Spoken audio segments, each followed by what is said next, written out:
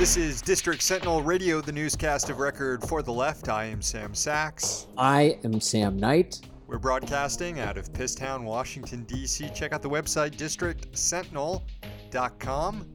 So we've got some new unemployment numbers that came in at the end of last week showing that the unemployment rate in the U.S. has ticked over 4%, almost at 4.5%. Of course, it's way, way higher. This official count lags behind the actual unemployment in the country. We had the former chair of the Federal Reserve, Janet Yellen, on TV, on CNBC on Monday morning, giving an interview saying that the unemployment rate in the country is likely somewhere between 12 and 13%, which I believe is higher than it was at any time during the Great Recession.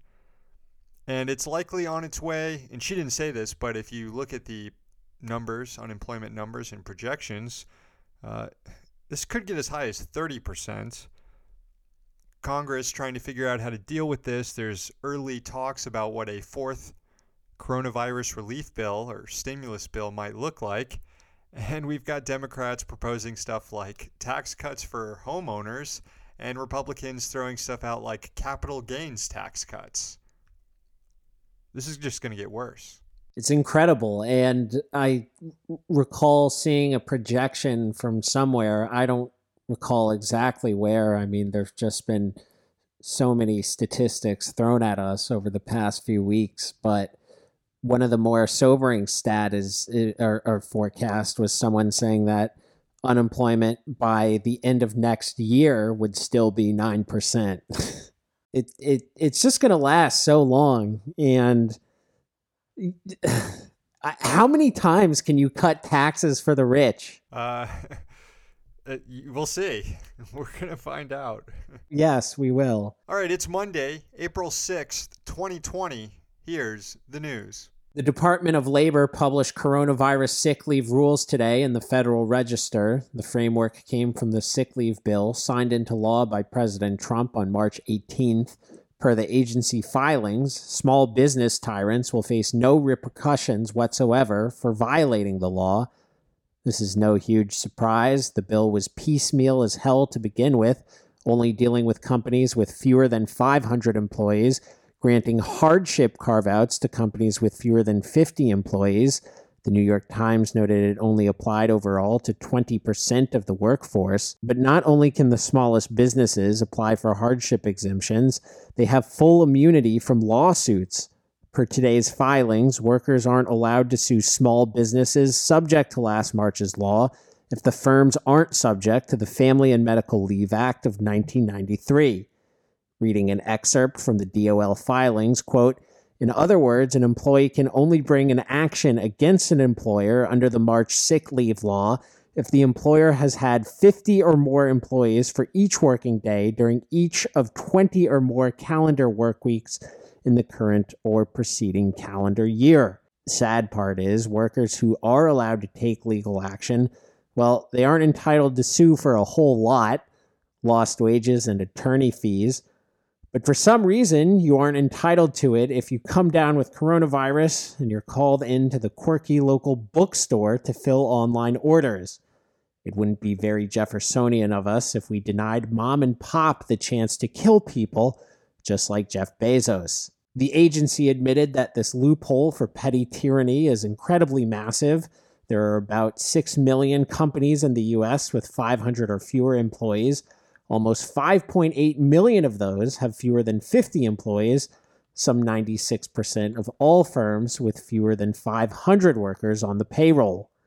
For the record, the coronavirus stimulus bill contains about $350 billion in emergency loans for small businesses. I forgot to mention off the top my favorite proposal coming out of this relief package, number 4, is blanket immunity for businesses from getting sued by workers who get coronavirus on the job. Incredible. Great. Moving on, an Inspector General report from the Department of Health and Human Services confirms the reports we've seen in the media that the U.S. healthcare system is buckling under the weight of the COVID pandemic. The Inspector General found that hospitals are forced to rely on, quote, new sometimes unvetted, and non-traditional sources of supplies and medical equipment to meet the demands of healthcare workers treating patients. And even that's not enough, as hospitals are also conserving and reusing what are supposed to be single-use pieces of personal protective equipment. They're also relying on non-medical grade protective equipment as well. Facilities are also reporting the need to rapidly convert and train previously untrained medical staff, like anesthesiologists and hospitalists, to treat patients on ventilators. The study was compiled by conducting telephone interviews with administrators from 323 hospitals across 46 states, plus Washington, D.C. and Puerto Rico. The interviews were conducted at the end of last month, between March 23rd and 27th, when the U.S. was much, much lower on its infection curve than it is now. Now, more than 350,000 people in the country have been infected by the virus, and more than 10,000 people have died. Hospital administrators reported dwindling cash reserves as elective operations, usually reliable moneymakers, have ceased, and resources are now being put toward investing for future demands from coronavirus patients. They also placed a lot of blame for the mess on the ground on federal and state authorities. The IG report noted that hospitals are struggling to acquire enough tests and that the tests they have are taking too long to produce results, forcing patients to stay in the hospital for as long as 2 weeks. Also cited, quote, changing and inconsistent guidelines from the federal government.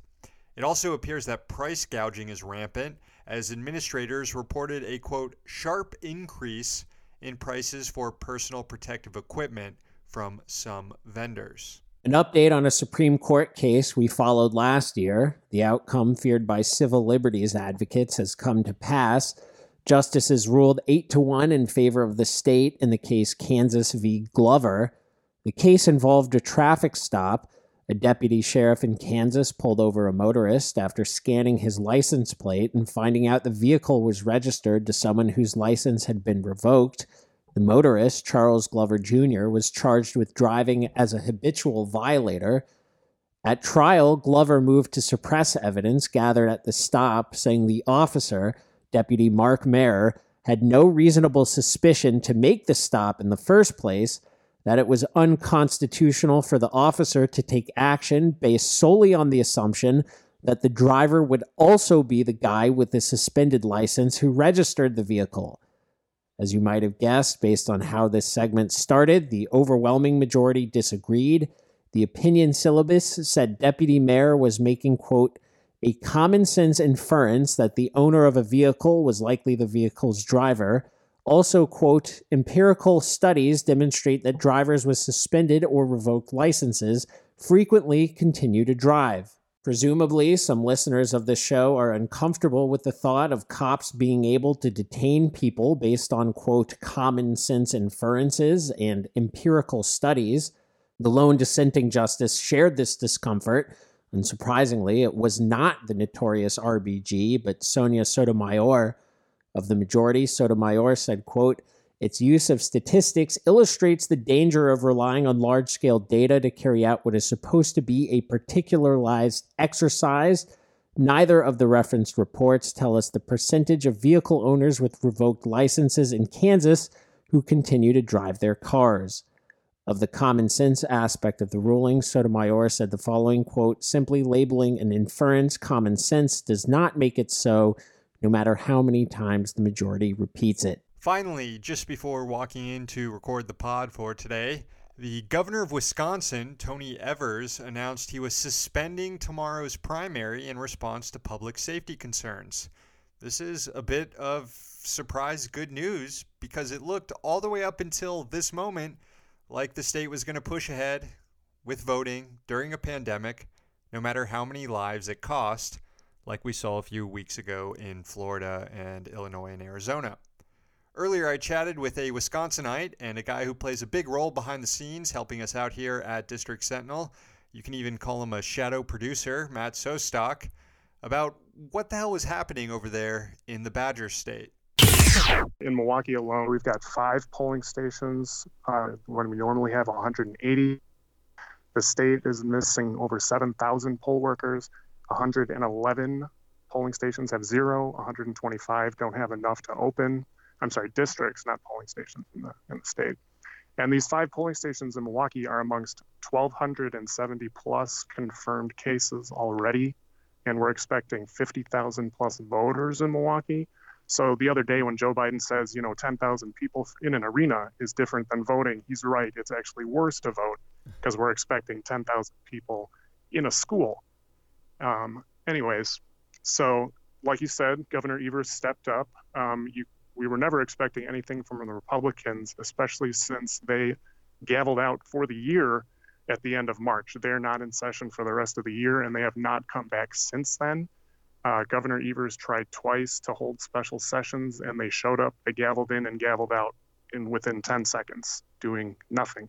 So that includes any relief bills for Wisconsin on getting anything done on our side. That has not been done yet. And the Republicans have only found the time to write letters to Evers to try to close abortion clinics, in which part they are claiming that, it's a health emergency and we have to preserve these masks.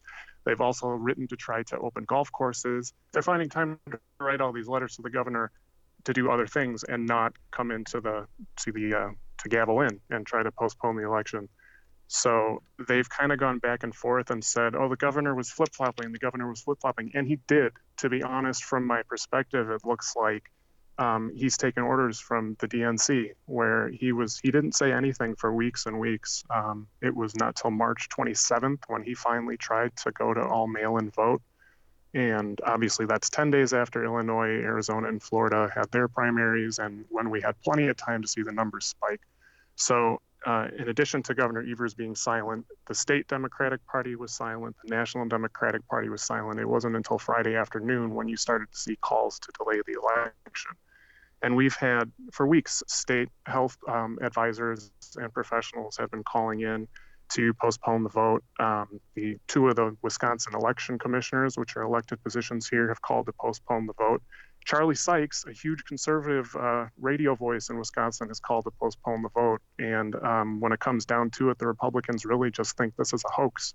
You see them retweeting things about death counts being elevated or nurses saying hospitals are empty.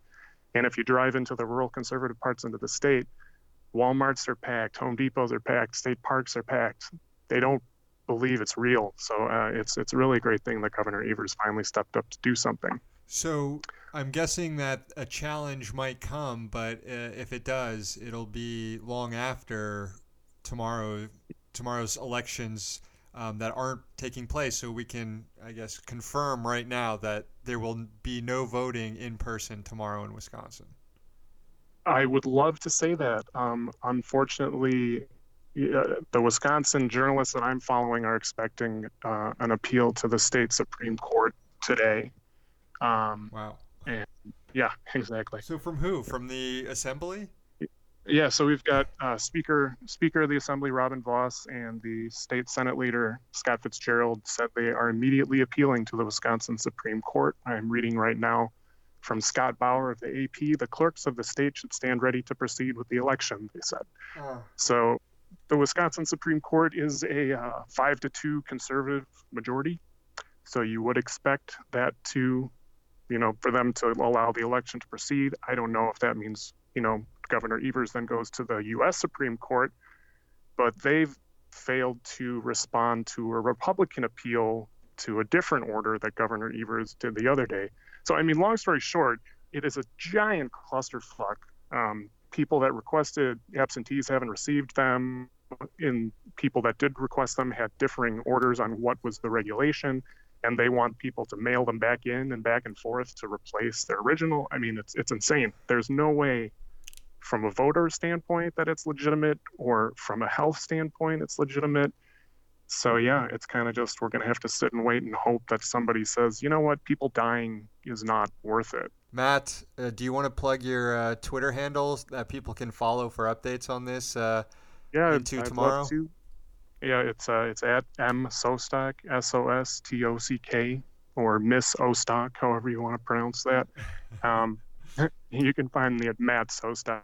It's real simple, and I've got a lot of stuff going on. You can help us call the governor and the state health department if we need to keep doing that. So I appreciate you having me on to keep you updated. Of course, and we appreciate the work you do behind the scenes at the Sentinel, our shadow producer, Matt Sostock. You can call me Intern Matt if you'd like. No. We only have one intern, Nate. You were promoted immediately upon jumping on. You were promoted past Nate. Thanks, Matt. Yeah, thank you, Sam. Thanks again to Matt, and that music means it's time for the poetry portion of the show where we read haiku for all our new subscribers at patreon.com/District Sentinel, $5 a month. You get your own poem, plus you get access to all the bonus content, plus you get the good feeling of helping our little news co-op here in Pisstown. One haiku to read today. This goes out to Jake. America strong.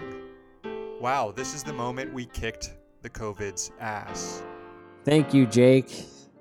Yes, thank you, Jake. And thanks to all the new subscribers. That's patreon.com/District Sentinel. We've also got a rant line.